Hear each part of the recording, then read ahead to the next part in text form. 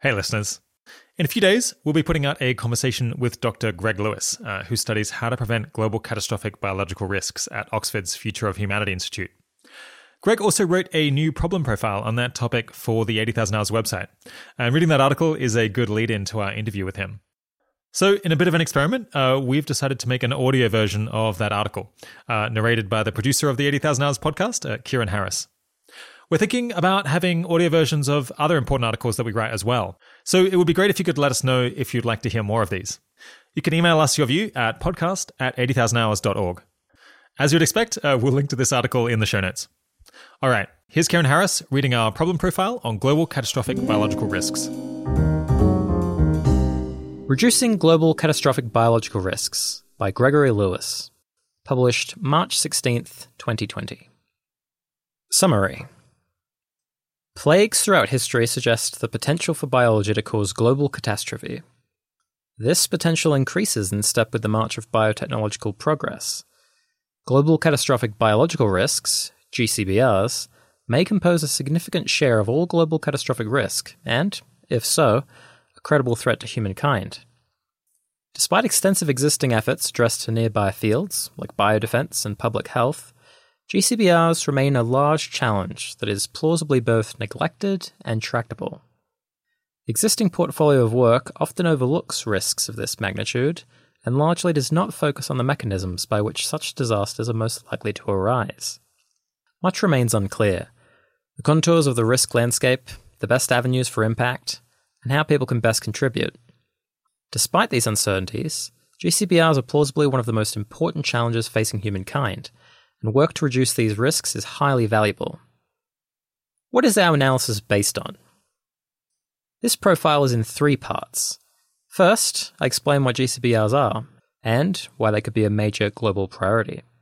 Second, I offer my impressions, such as they are, on the broad contours of the risk landscape, and how these risks are best addressed. Third, I gesture towards the best places to direct one's career to reduce this danger. Motivation. What are global catastrophic biological risks? Global catastrophic risks, GCRs, are roughly defined as risks that threaten great worldwide damage to human welfare and place the long-term trajectory of humankind in jeopardy. Existential risks are the most extreme members of this class. Global catastrophic biological risks, GCBRs, are a catch-all for any such risk that is broadly biological in nature, e.g. a major pandemic. I write from a broadly long-termist perspective. Roughly, that there is profound moral importance in how humanity's future goes, and so trying to make this future go better is a key objective in our decision-making. I particularly recommend Joseph Carl-Smith's talk. When applying this perspective to biological risks, the issue of whether a given event threatens the long-term trajectory of humankind becomes key. This question is much harder to adjudicate than whether a given event threatens severe worldwide damage to human welfare.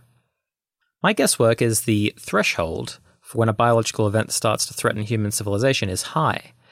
A rough indicator is a death toll of 10% of the human population, at the upper limit of all disasters ever observed in human history.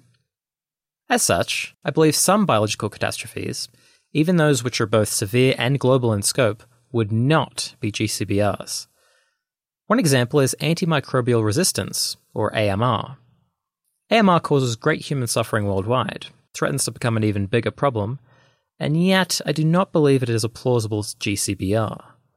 An attempt to model the worst-case scenario of AMR suggests it would kill 100 million people over 35 years, and reduce global GDP by 2% to 3.5%. Although disastrous for human well-being worldwide, I do not believe this could threaten humanity's future. If nothing else, most of humanity's past occurred during the pre-antibiotic age, to which worst-case scenario AMR threatens a return. To be clear, a pandemic that killed less than 10% of the human population could easily still be among the worst events in our species' history.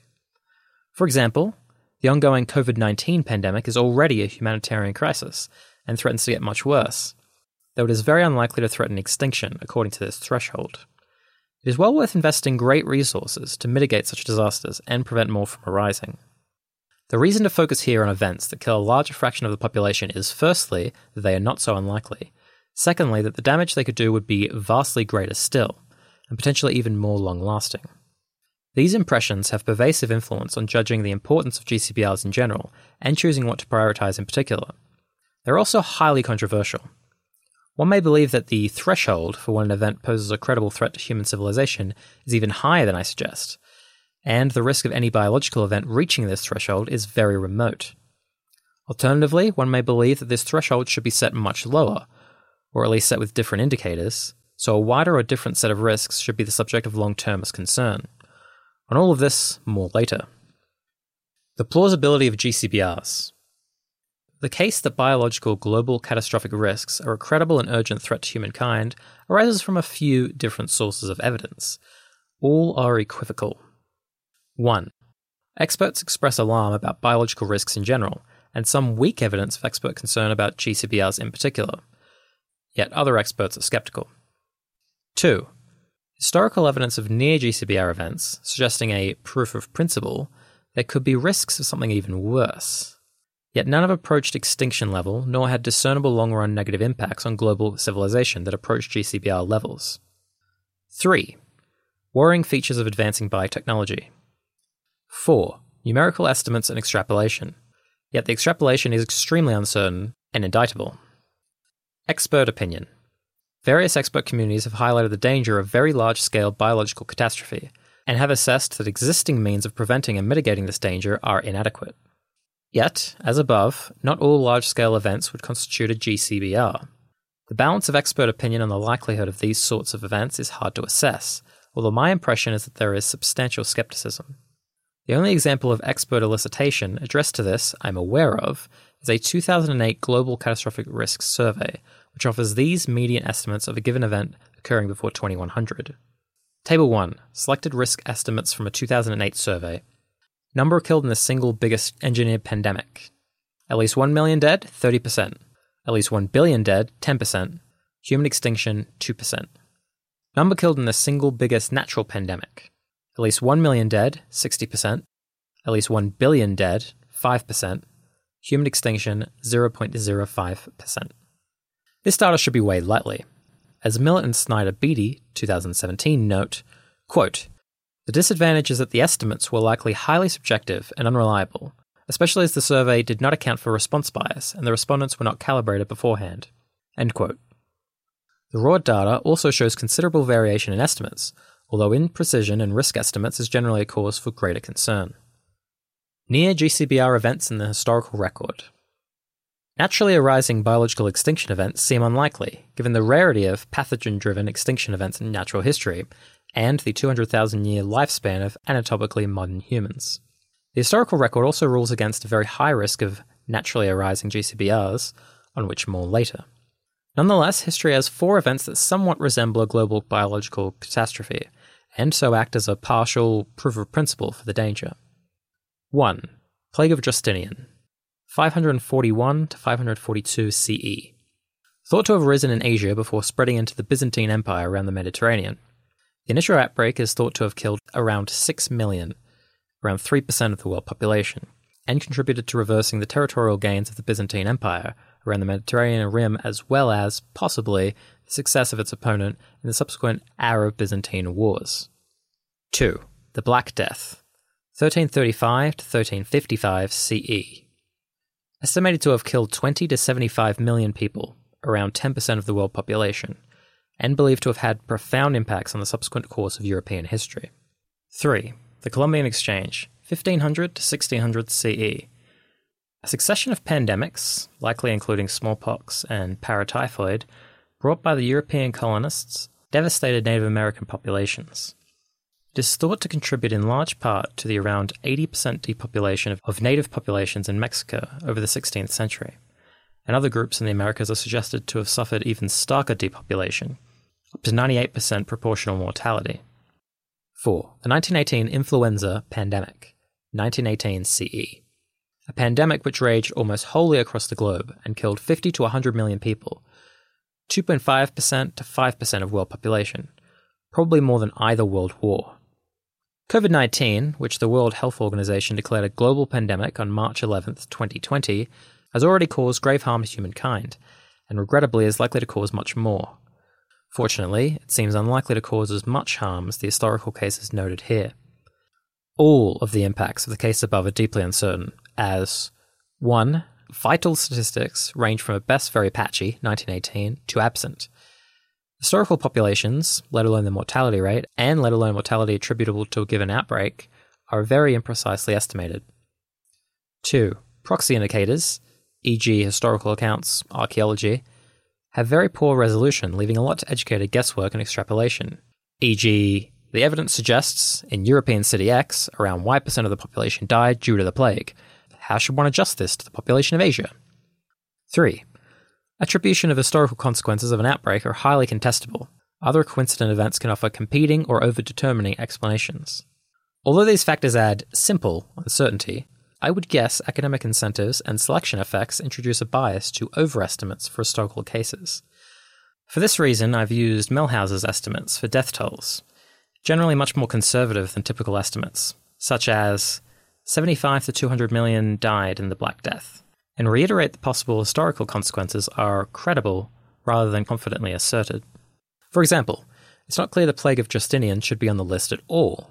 Mordecai et al. 2019 survey the circumstantial archaeological data around the time of the Justinian plague and find little evidence of a discontinuity over this period suggestive of a major disaster.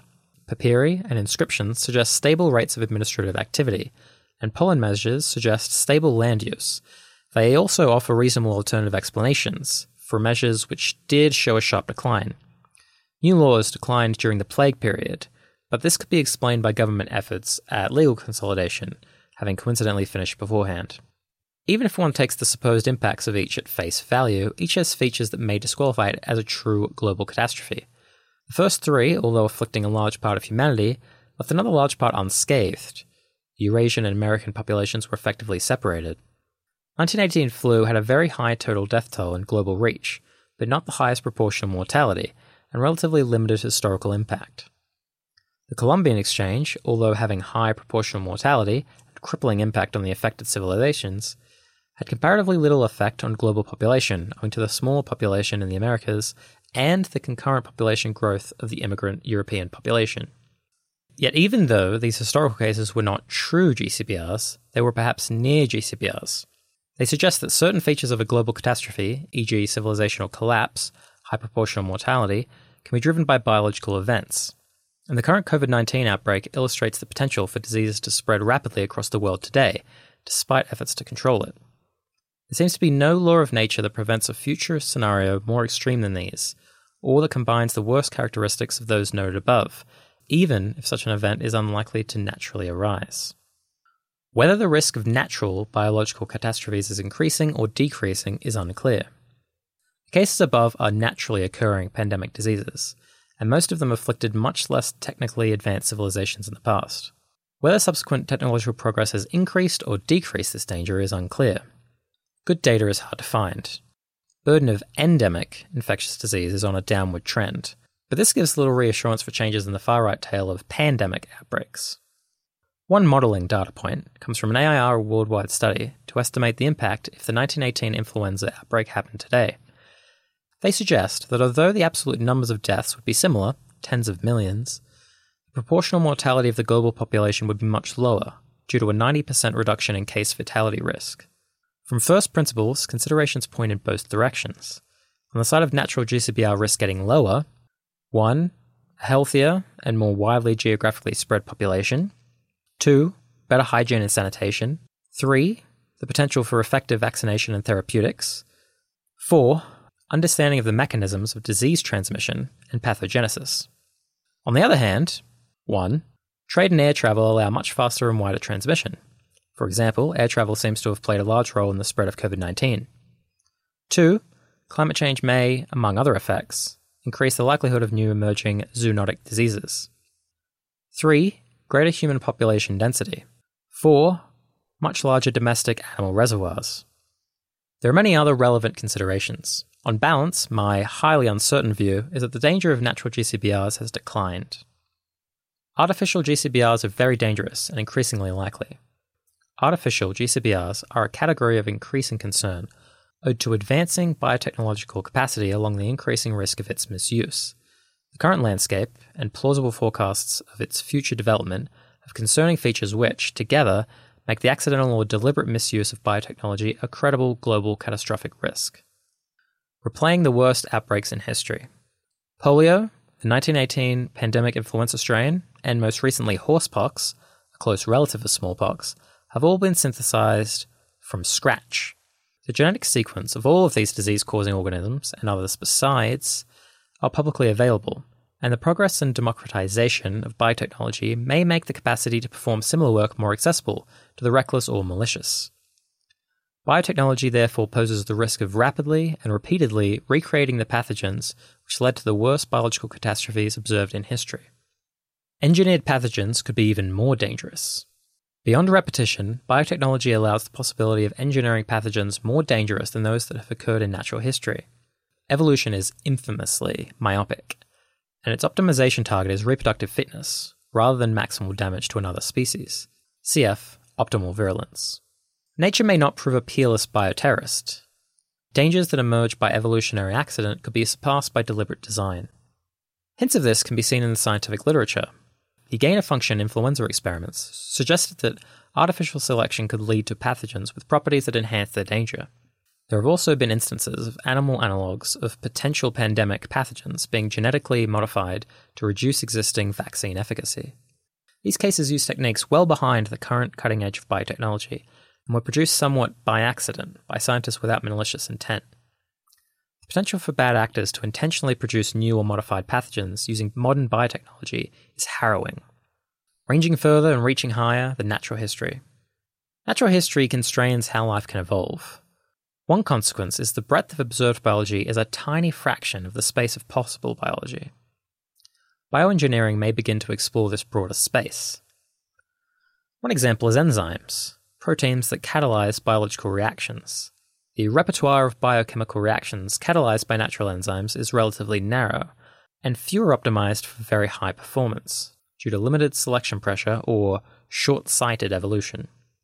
Enzyme engineering is a relatively new field, yet it has already produced enzymes that catalyze novel reactions, and modifications of existing enzymes with improved catalytic performance and thermostability. Similar stories can be told for other aspects of biology, and together they suggest the potential for biological capabilities unprecedented in natural history. It will be optimistic to presume that in this space of large and poorly illuminated unknown unknowns, there will only be familiar dangers. Numerical estimates.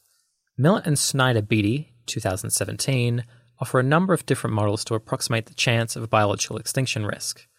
See Table 2, Estimates of Biological Extinction Risk.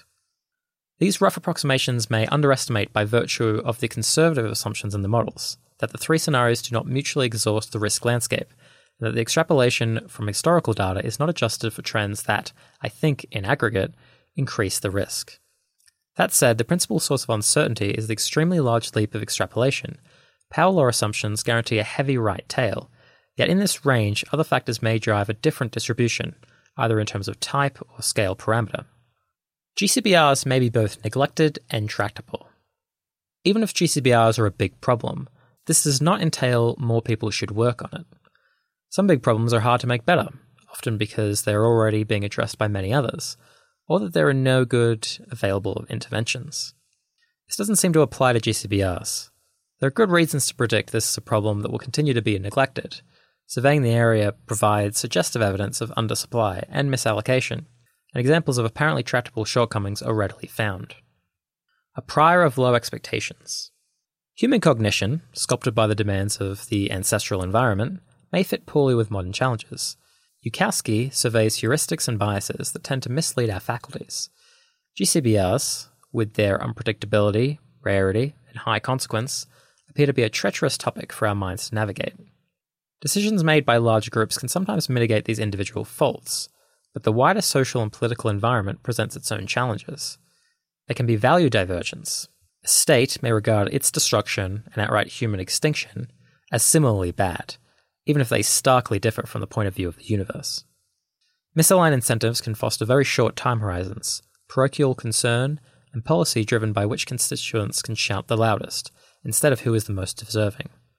Concern for GCBRs, driven in large part by cosmopolitan interest in the global population, concern for the long-run future, and where most of its beneficiaries are yet to exist, has obvious barriers to overcome. The upshot is GCBRs lie within the shadows cast by defects in our individual reasoning, and given their reduction to a global and intergenerational public good, standard theory suggests markets and political systems will underprovide. Imperfectly allocated portfolio. Very large efforts are made on mitigating biological risks in the general sense. The US government alone planned to spend around $3 billion on biosecurity in 2019.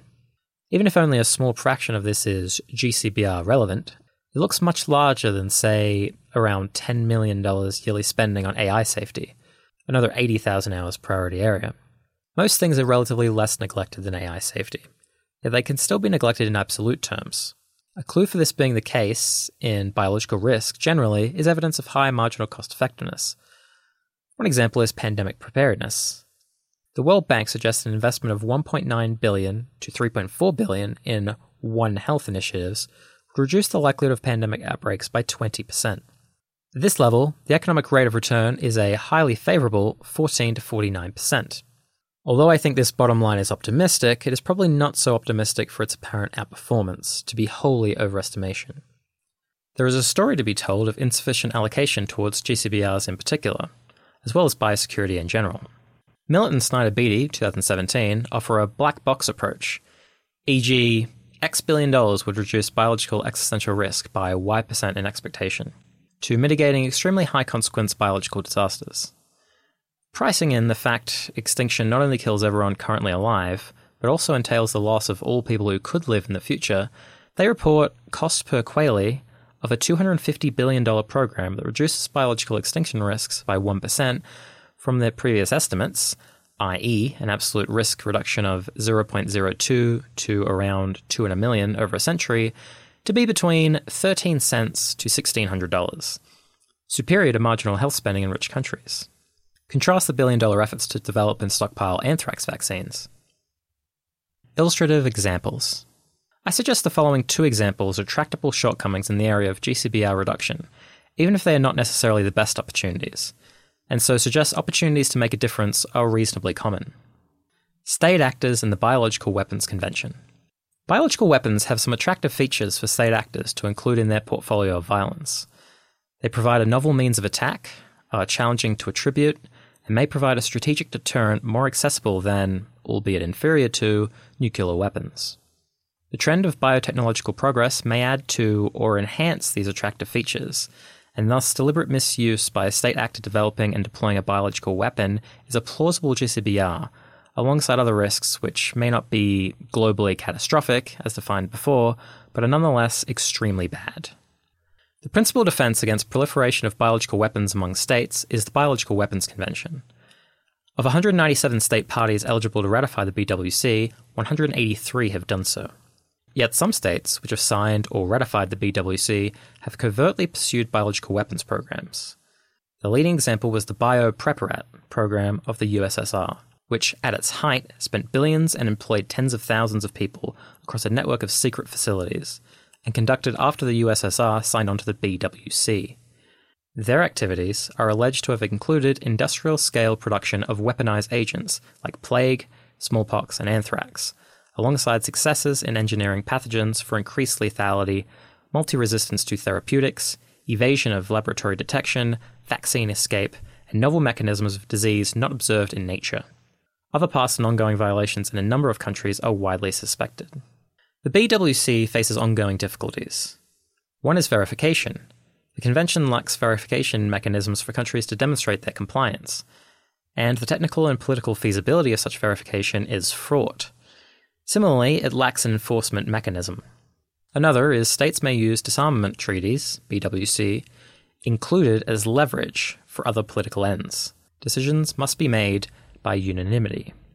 And thus the 8th Review Conference in 2017 ended without agreement due to the intransigence of one state.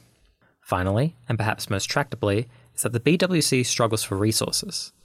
It has around 3 full-time staff, a budget less than the typical McDonald's, and many states do not fulfill their financial obligations. The 2017 meeting of states' parties was only possible thanks to overpayment by some states, and the 2018 meeting had to be cut short by a day due to insufficient funds. Dual-use research of concern. The gain-of-function influenza experiments is an example of dual-use research of concern, DIRC, research whose results have the potential for misuse. De novo horsebox synthesis is a more recent case. Good governance of DIRC remains more aspiration than actuality. A lot of decision-making about whether to conduct a risky experiment falls on an individual investigator, and typical scientific norms around free inquiry and challenging consensus may be a poor fit for circumstances where the downside risks ramify far beyond the practitioners themselves. Even in the best case, where the scientific community is solely composed of those who only perform work which they sincerely believe is, on balance, good for the world, this independence of decision-making gives rise to a unilateralist curse. The decision on should this be done defaults to the most optimistic outlier, as only one needs to mistakenly believe it should be done for it to be done, even if it should not. In reality, scientists are subject to other incentives beside the public good, e.g. publications, patents. This drives the scientific community to make all accessible discoveries as quickly as possible, even if the sequence of discoveries that results is not the best from the perspective of the public good. It may be better that safety-enhancing discoveries occur before easier to make, dangerous discoveries. Cf. differential technological development. Individually, some scientists may be irresponsible or reckless. Ron Fouchier, when first presenting his work on gain-of-function avian influenza, did not describe it in terms emblematic of responsible caution, saying that he first, quote, mutated the hell out of the H5N1 virus, end quote, to try and make it achieve mammalian transmission. Although it successfully attached to mammalian cells, quote, which seemed to be very bad news, end quote, it could not transmit from mammal to mammal. Then, quote, someone finally convinced Fouchier to do something really, really stupid, end quote, using serial passage in ferrets of this mutated virus, which did successfully produce an H5N1 strain that could transmit from mammal to mammal. Quote, this is very bad news indeed, end quote. Governance and oversight can mitigate risks posed by individual foibles or mistakes. The track record of these identifying concerns in advance is imperfect. The gain-of-function influenza work was initially funded by the NIH, the same body which would subsequently declare a moratorium on gain-of-function experiments, and pass institutional checks and oversight. Concerns only began after the results of the work became known. When reporting de novo horsebox synthesis to the WHO Advisory Committee on Variola Virus Research, the scientists noted, quote, Professor Evans's laboratory brought this activity to the attention of appropriate regulatory authorities, soliciting their approval to initiate and undertake the synthesis. It was the view of the researchers that these authorities, however, may not have fully appreciated the significance of, or potential need for, regulation or approval of any steps or services involved in the use of commercial companies performing commercial DNA synthesis, laboratory facilities, and the Federal Mail Service to synthesize and replicate a virulent horse pathogen. End quote. One underlying challenge is there is no bright line one can draw around all concerning research. List-based approaches, such as select agent lists or the 7 experiments of concern, are increasingly inapposite to current and emerging practice. For example, neither of these would flag horsepox synthesis, as horsepox is not a select agent, and de novo synthesis in itself is not one of the experiments of concern. Extending the lists after new cases are demonstrated does not seem to be a winning strategy, yet the alternative to lists is not clear. The consequences of scientific discovery are not always straightforward to forecast. Even if a more reliable governance safety net could be constructed, there would remain challenges in geographic scope. Practitioners inclined, for whatever reason, towards more concerning work can migrate to where the governance is less stringent. Even if one journal declines to publish on public safety grounds, one can resubmit to another who might. Yet these challenges are not insurmountable. Research governance can adapt to modern challenges. Greater awareness of, and caution around, biosecurity issues can be inculcated into the scientific community. One can attempt to construct better means of risk assessment than blacklists, cf. Lewis et al., 2019. Broader intra- and international cooperation can mitigate some of the dangers of the unilateralist curse. There is ongoing work in all of these areas. All could be augmented. Impressions on the problem area. Even if the above persuades that GCBRs should be an important part of the long-termist portfolio, it does not answer either how to prioritize this problem area relative to other parts of the far future portfolio, e.g. AI safety, nuclear security, nor which areas under the broad heading of GCBRs are the best to work on. I survey some of the most important questions and, where I have them, offer my impressions as a rough guide. Key uncertainties. What is the threshold for an event to threaten global catastrophe? Biological events vary greatly in their scale. At either extreme, there is wide agreement of whether to rule out or rule in an event as a credible GCBR. A food poisoning outbreak is not a GCBR. An extinction event is. Disagreement is widespread between these limits. I offered before a rough indicator of 10% of the population, which suggests a threshold for concern for GCBRs at the upper limit of events observed in human history.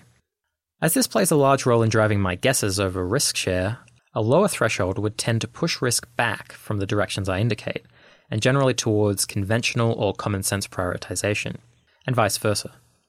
How likely is humanity to get back on track after global catastrophe? I've also presumed that a biological event which causes human civilization to collapse or derail threatens great harm to humanity's future, and thus such risks would have profound importance to long-termists, alongside those of outright human extinction. This is commonsensical, but not inarguable. Much depends on how likely humanity is to recover from extremely large disasters, which nonetheless are not extinction events. An event which kills 99% of humankind would leave a population of around 78 million. Still much higher than estimates of prehistoric total human populations, which survived the 200,000-year duration of prehistory, suggesting reasonable resilience to subsequent extinction. Unlike prehistory, the survivors of a 99% catastrophe likely have much greater knowledge and access to technology than earlier times, better situating them for a speedy recovery, at least relative to the hundreds of millions of years remaining of the Earth's habitable period. The likelihood of repeated disasters resetting human development again and again through this interval looks slim. If so, a humanity whose past has been scarred by such a vast disaster nonetheless still has good prospects to enjoy a flourishing future. If this is true, from a long-termist perspective, more effort should be spent upon disasters which would not offer reasonable prospect of recovery, of which risks of outright extinction are the leading, but may not be the only, candidate. Yet it may not be so. 1. History may be contingent and fragile, and the history we have observed can at best give limited reassurance that recovery would likely occur if we blast or bio ourselves back to the Stone Age. 2. We may also worry about interaction terms between catastrophic risks. Perhaps one global catastrophe is likely to precipitate others, which add up to an existential risk. 3. We may take the trajectory of our current civilization to be unusually propitious out of those which were possible. Consider reasonably nearby possible worlds with totalitarian state hyperpower or roiling great power warfare. Even if a GCBR only causes a civilizational collapse, which is quickly recovered from, it may still substantially increase risk indirectly if the successor civilizations tend to be worse at navigating subsequent existential risks well. 4. Risk factors may be shared between GCBRs and other global catastrophes, e.g. further proliferation of weapons of mass destruction do not augur well for humanity navigating other challenges of emerging technology. Thus, the risk of large biological disasters may be a proxy indicator for these important risk factors. The more one is persuaded by a recovery is robust and reliable view, the more one should focus effort on existential rather than globally catastrophic dangers, and vice versa. Such a view would influence not only how to allocate efforts within the GCBR problem area, but also an allocation between problem areas. The aggregate risk of GCBRs appears to be mainly composed of non-existential dangers, and so this problem area would be relatively disfavored compared to those, all else equal, where the danger is principally one of existential risk, AI perhaps chief among these. Some guesses on risk. How do GCBRs compare to AI risk? A relatively common view within effective altruism is that biological risks and AI risks comprise the two most important topics to work on from a long-termist perspective. AI likely poses a greater overall risk, yet GCBRs may have good opportunities for people interested in increasing their impact, given the very large pre-existing portfolio, more shovel-ready interventions, and very few people working in the relevant fields who have this as their highest priority. My impression is that GCBRs should be a more junior member of an ideal far-future portfolio compared to AI, but not massively more junior. Some features of GCBRs look worrying, and many others remain unclear. When considered alongside relatively greater neglect, at least among those principally concerned with the long-term future, whatever gap lies between GCBRs and AI is unlikely so large as to swamp considerations around comparative advantage. I recommend those with knowledge, skills, or attributes particularly well suited to working on GCBRs explore this area first, before contemplating changing direction into AI. I also suggest those for whom personal fit does not provide a decisive consideration consider this area as a reasonable candidate alongside AI. Probably anthropogenic greater than natural GCBRs. In Sketch, the case for thinking anthropogenic risks are greater than natural ones is this. Our observational data, such as it is, argues for a low rate of natural GCBRs. 1.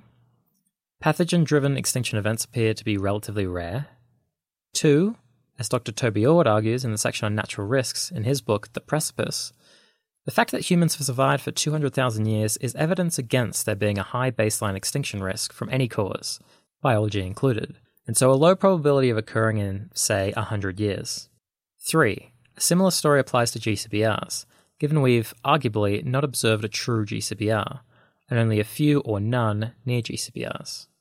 One should update this baseline risk by all the novel changes in recent history, e.g. antibiotics, air travel, public health, climate change, animal agriculture. Estimates of the aggregate impact of these changes are highly non-resilient, even with respect to sign. I think it is risk-reducing, but reasonable people disagree. Yet it seems reasonable given this uncertainty that one should probably not be adjusting the central risk estimate upwards by the orders of magnitude necessary to make natural GCBR at 1% or greater this century.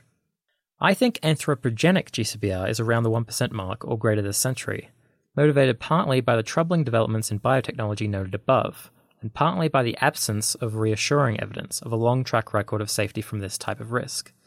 Thus, this looks more dangerous. Perhaps deliberate over accidental misuse. Within anthropogenic risks, one can imperfectly subdivide them into deliberate versus accidental misuse. Compare bioterrorism to a science experiment gone wrong scenario. Which is more worrying is hard to say, little data to go on, and considerations in both directions.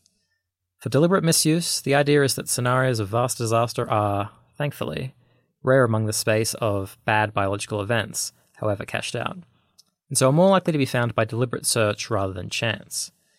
For accidents, the idea is that, thankfully, most actors are well-intentioned, and so there will be a much higher rate of good actors making mistakes than bad actors doing things on purpose. I favour the former consideration more, and so lean towards deliberate misuse scenarios being more dangerous than accidental ones. Which bad actors pose the greatest risk?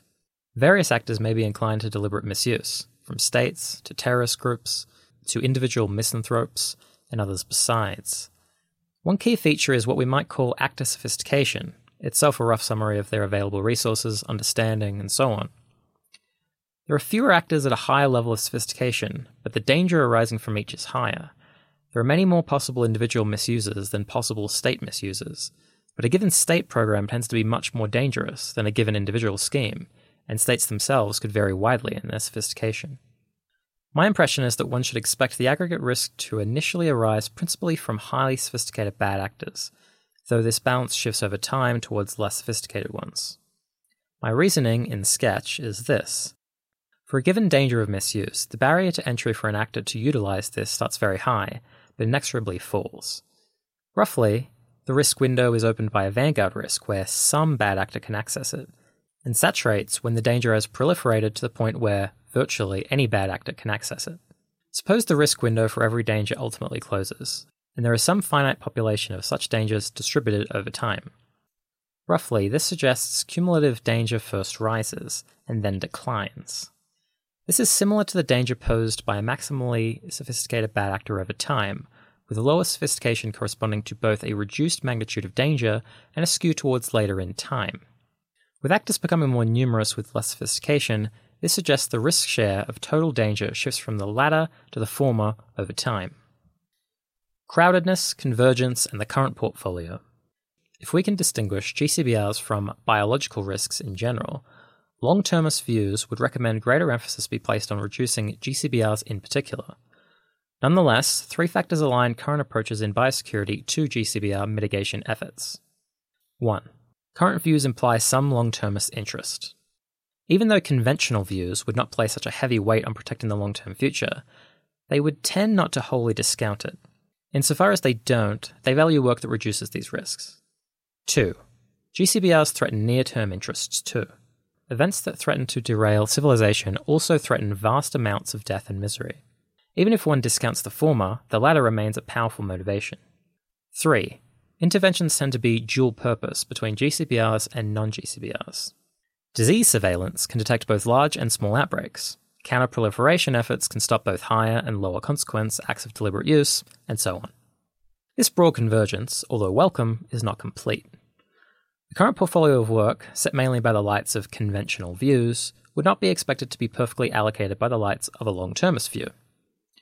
One could imagine these efforts as a collection of vectors, their length corresponding to the investment they currently receive, and a varying alignment with the cause of GCBR mitigation, the envelope of these having a major axis positively, but not perfectly, correlated with the GCBR mitigation axis. Approaches to intervene given this pre-existing portfolio can be split into 3 broad buckets. The first bucket simply channels energy into this portfolio without targeting, buying the index of conventional biosecurity, thus generating more beneficial spillover into GCBR mitigation. The second bucket aims to complement the portfolio of biosecurity effort to better target GCBRs, assisting work particularly important to GCBRs, adapting existing efforts to have greater GCBR relevance, and perhaps advocacy within the biosecurity community to place greater emphasis on GCBRs when making decisions of allocation. The third bucket is pursuing GCBR reducing work, which is fairly independent of, and has little overlap with, efforts of the existing biosecurity community. I would prioritize the latter 2 buckets over the first. I think it is possible to identify which areas are most important to GCBRs, and so for directed effort to beat the index. My impression is the second bucket should be prioritized over the third, although GCBRs have some knotty macro-strategic questions to disentangle. The area is less pre-paradigmatic than AI risk, and augmenting and leveraging existing effort likely harbours a lot of value, as well as a wide field where GCBR-focused and conventional efforts can mutually benefit. Of course, much depends on how easy interventions in the buckets are. If it is much lower cost to buy the biosecurity index because of very large interest in conventional biosecurity subfields, the approach may become competitive.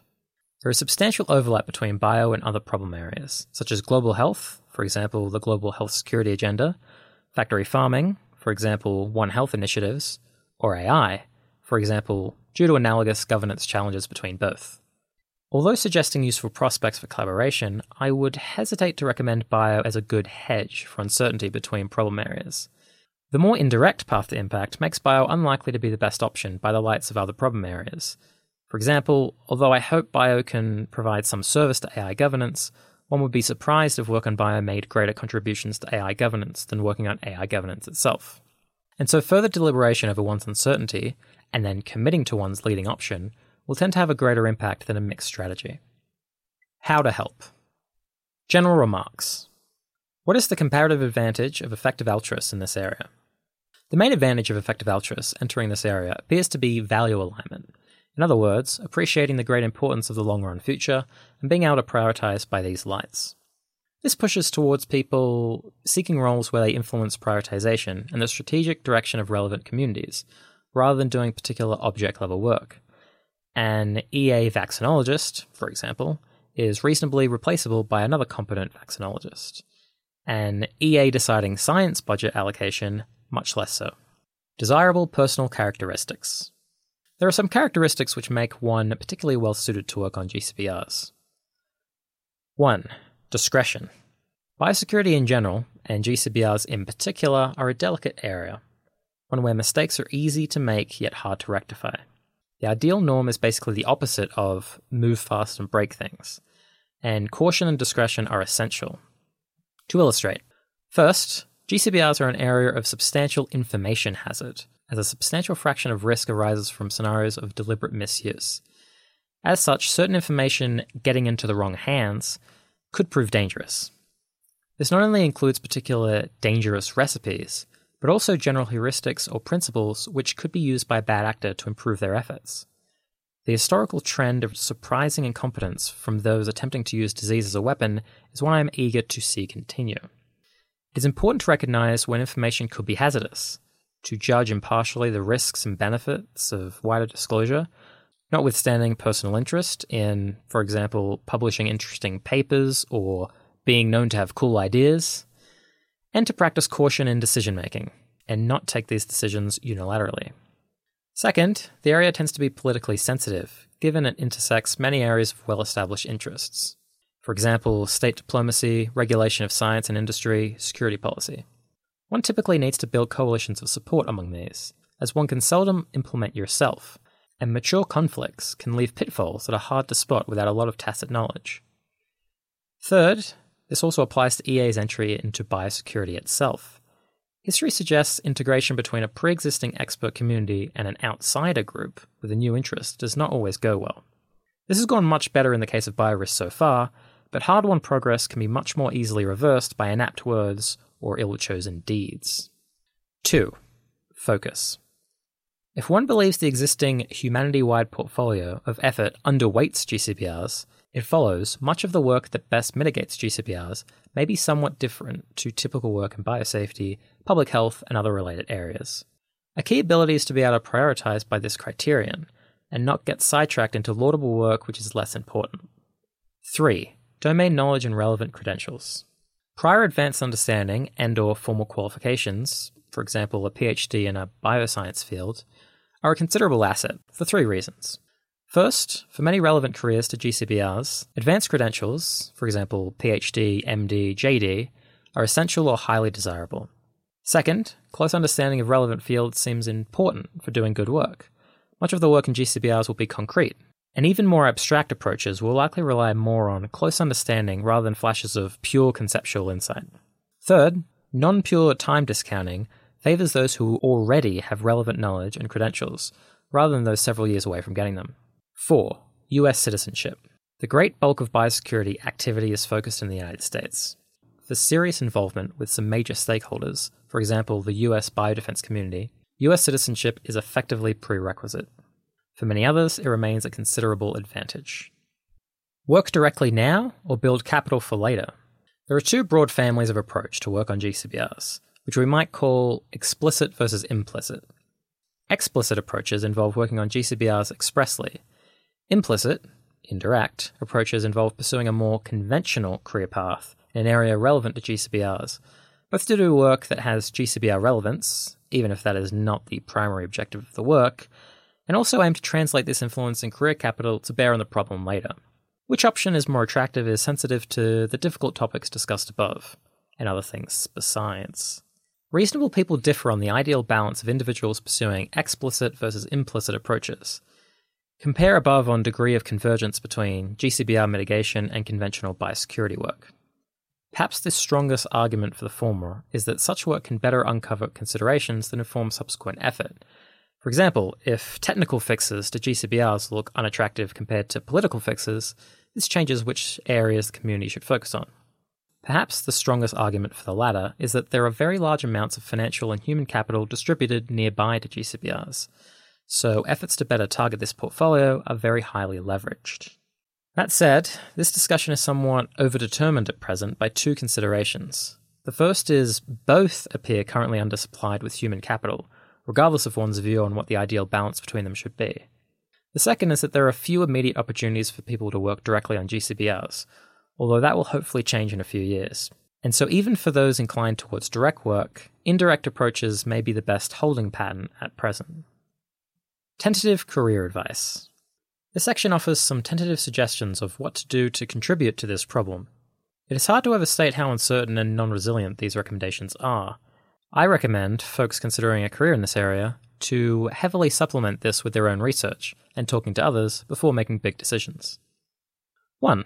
What to study at university. There's a variety of GCPR relevant subjects that can be studied, and the backgrounds of people working in this space are highly diverse. One challenge is GCPRs interface fuzzily with a number of areas, many of which themselves are interdisciplinary. It can be roughly divided into 2 broad categories of technical and policy fields. Most careers require some knowledge of both. Of the 2, it is probably better to pick up technical knowledge first. This seems generally harder to pick up later career than most non-technical subjects, and career trajectories of those with a technical background moving towards policy are much more common than the opposite. Technical fields. Synthetic biology, roughly stipulated as bioengineering that works, is a key engine of biological capabilities, and so also one that drives risks and opportunities relevant to GCPRs. Synthetic biology is broad and nebulous, but it can be approached from the more mechanistic, for example, molecular biology, computational, for example, bioinformatics, or integrative, for example, systems biology, aspects of biological science. To become a synthetic biologist, a typical route is a biological sciences or chemistry undergrad, with an emphasis on one or more of these subfields alongside laboratory research experience, followed by graduate training in a relevant lab. iGEM is another valuable opportunity if one's university participates.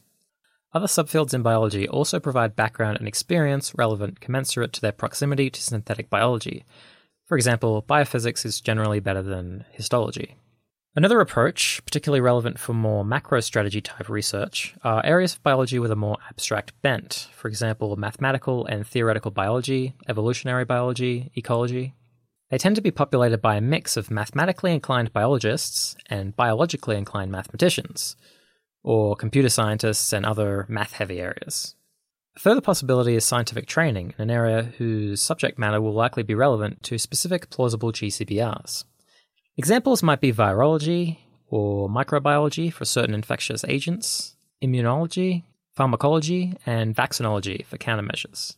Although a broad portfolio of individuals with domain-specific scientific expertise will be highly desirable in a mature GCBR ecosystem, its current small size disfavors lots of sub-specialization, especially with the possibility that our understanding of the risk landscape, and thus which specialties are most relevant, may change.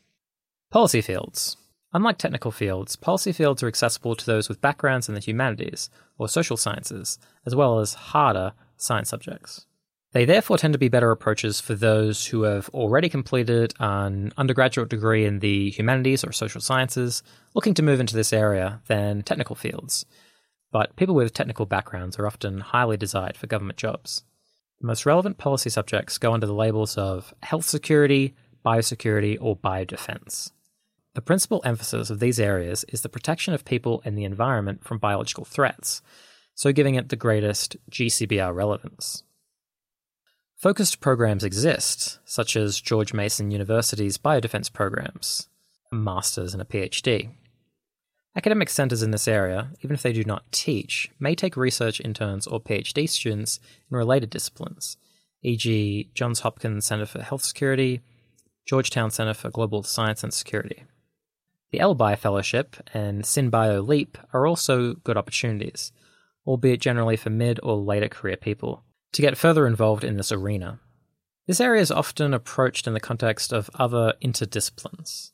Security Studies /IR covers aspects of biodefense, with chemical and biological weapon non-proliferation the center of their overlap. Science and Technology Studies STS, with its interest in socially responsible science governance, has some common ground with biosecurity. Dual-use research of concern is perhaps the center of this shared territory. Public health is arguably a superset of health security, sometimes called health protection, and epidemiology a closely related practice. Public policy is another relevant superset, although fairly far removed in virtue of its generality. 1. Explicit work on GCBRs. There are only a few centres which work on GCBRs explicitly. To my knowledge, these are the main ones: the Centre for Health Security, CHS, the Nuclear Threat Initiative, NTI, the Future of Humanity Institute, FHI, Centre for the Study of Existential Risk, CISA. As above, this does not mean these are the only places which contribute to reducing GCBRs. A lot of efforts by other stakeholders, even if not labelled as or primarily directed towards GCBR reduction, nonetheless do so. It is both hoped and expected that the field of explicit GCBR reduction work will grow dramatically over the next few years, and at maturity be capable of absorbing dozens of suitable people.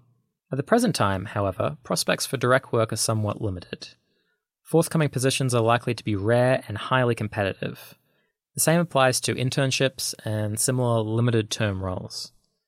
More contingent roles, for example contracting work, self-contained projects, may be possible at some of these, but this work has features many will find unattractive. For example, uncertainty, remote work, no clear career progression, little career capital. 2. Implicit approaches. Implicit approaches involve working at a major stakeholder in a nearby space, in the hopes of enhancing their efforts towards GCBR reduction and cultivating relevant career capital. I sketch these below in highly approximate order of importance. United States government. The US government represents one of the largest accessible stakeholders in fields proximate to GCBRs. Positions are competitive, and many roles in a government career are unlikely to be solely focused on matters directly relevant to GCBRs. Individuals taking this path should not consider themselves siloed to a particular agency. Career capital is transferable between agencies, and experience in multiple agencies is often desirable. Work with certain government contractors is one route to a position at some of these government agencies. Relevant agencies include 1. Department of Defense, DoD. That includes the Defense Advanced Research Projects Agency, DARPA, Defense Threat Reduction Agency, DTRA, Office of the Secretary of Defense, offices that focus on oversight and implementation of the Cooperative Threat Reduction Program, Counter WMD Policy and Nuclear Chem Biodefense, and Office of Net Assessment, including Health Affairs. 2. State Department. This includes Bureau of International Security and Non-Proliferation and Biosecurity Engagement Program, BEP. 3. Department of Health and Human Services, HHS. This includes Centers for Disease Control and Prevention, CDC, Office of the Assistant Secretary for Preparedness and Response, ASPR, Biomedical Advanced Project and Development Agency, BARDA, and Office of Global Affairs. 4. Department of Homeland Security. 5. Federal Bureau of Investigation, Weapons of Mass Destruction Directorate. 6. U.S. Agency for International Development, Bureau of Global Health Security and Development Unit. 7. The U.S. intelligence community broadly. This includes the Intelligence Advanced Research Projects Agency, IARPA. Postgraduate qualifications, PhD, MD, MA, or engineering degrees, are often required.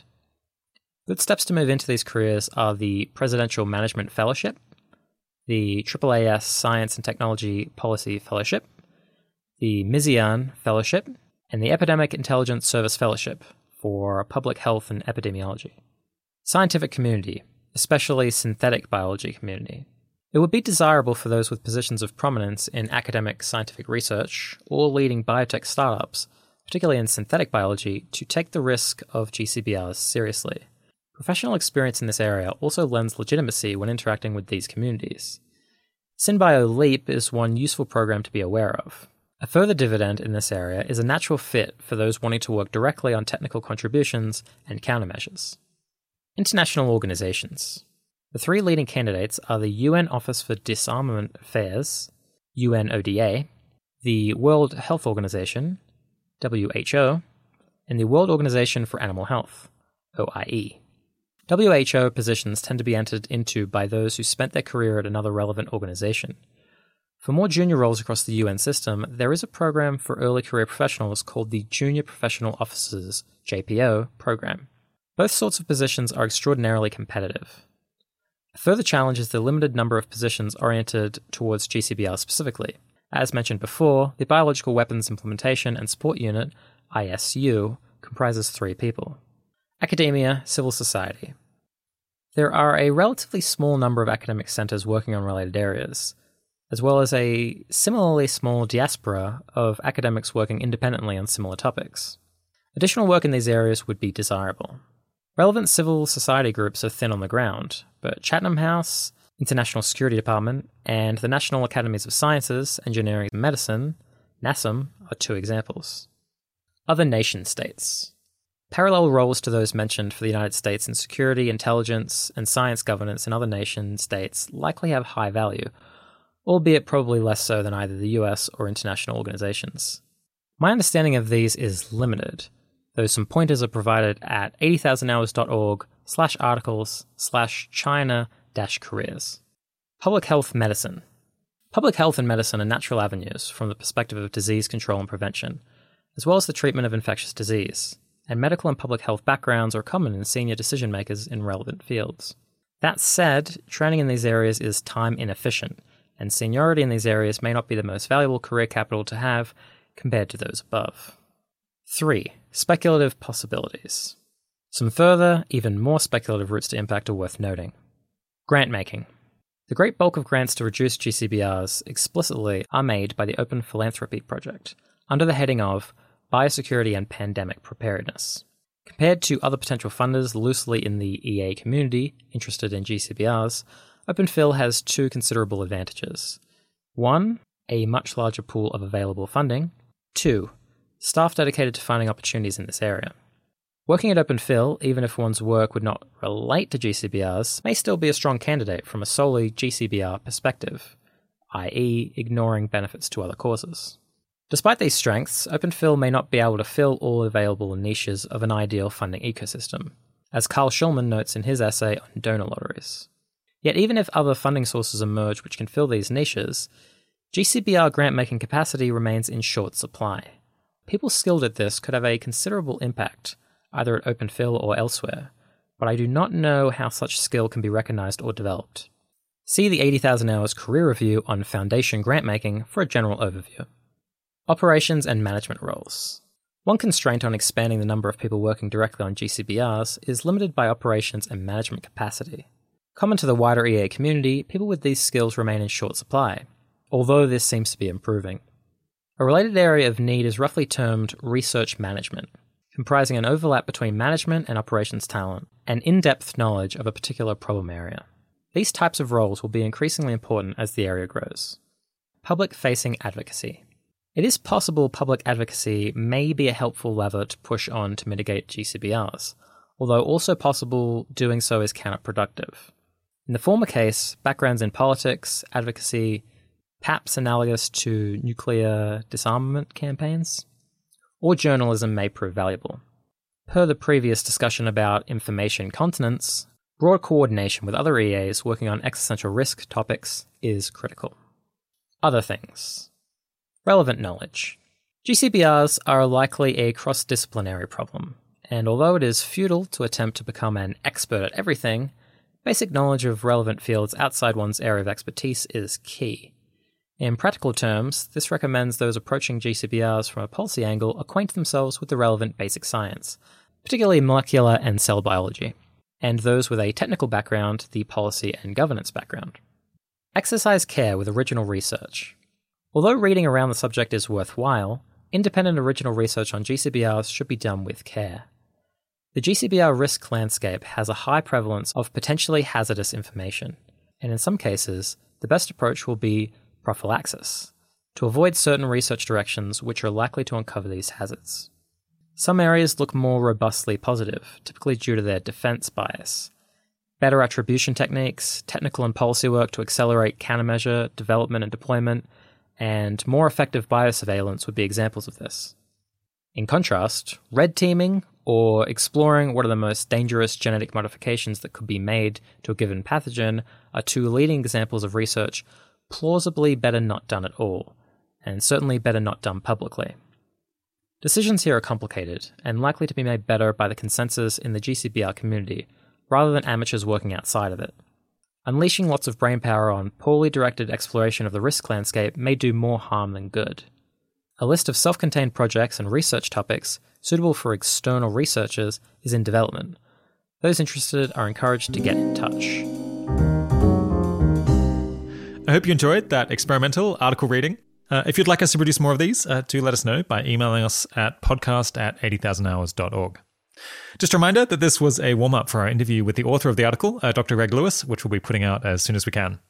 If you'd like to check out all of Greg's graphs and footnotes and things like that we couldn't include in the reading, and get links to learn more about global catastrophic biological risks, you can find those at 80,000hours.org/problem-profile/global-catastrophic-biological-risks, or you can just click the link in the show notes. And if you want to read more about COVID-19, the 80,000 Hours team has produced a really nice package of 10 pieces about how to stop the pandemic, which you can find at 80,000hours.org/COVID-19. Thanks for joining. Talk to you in a day or two.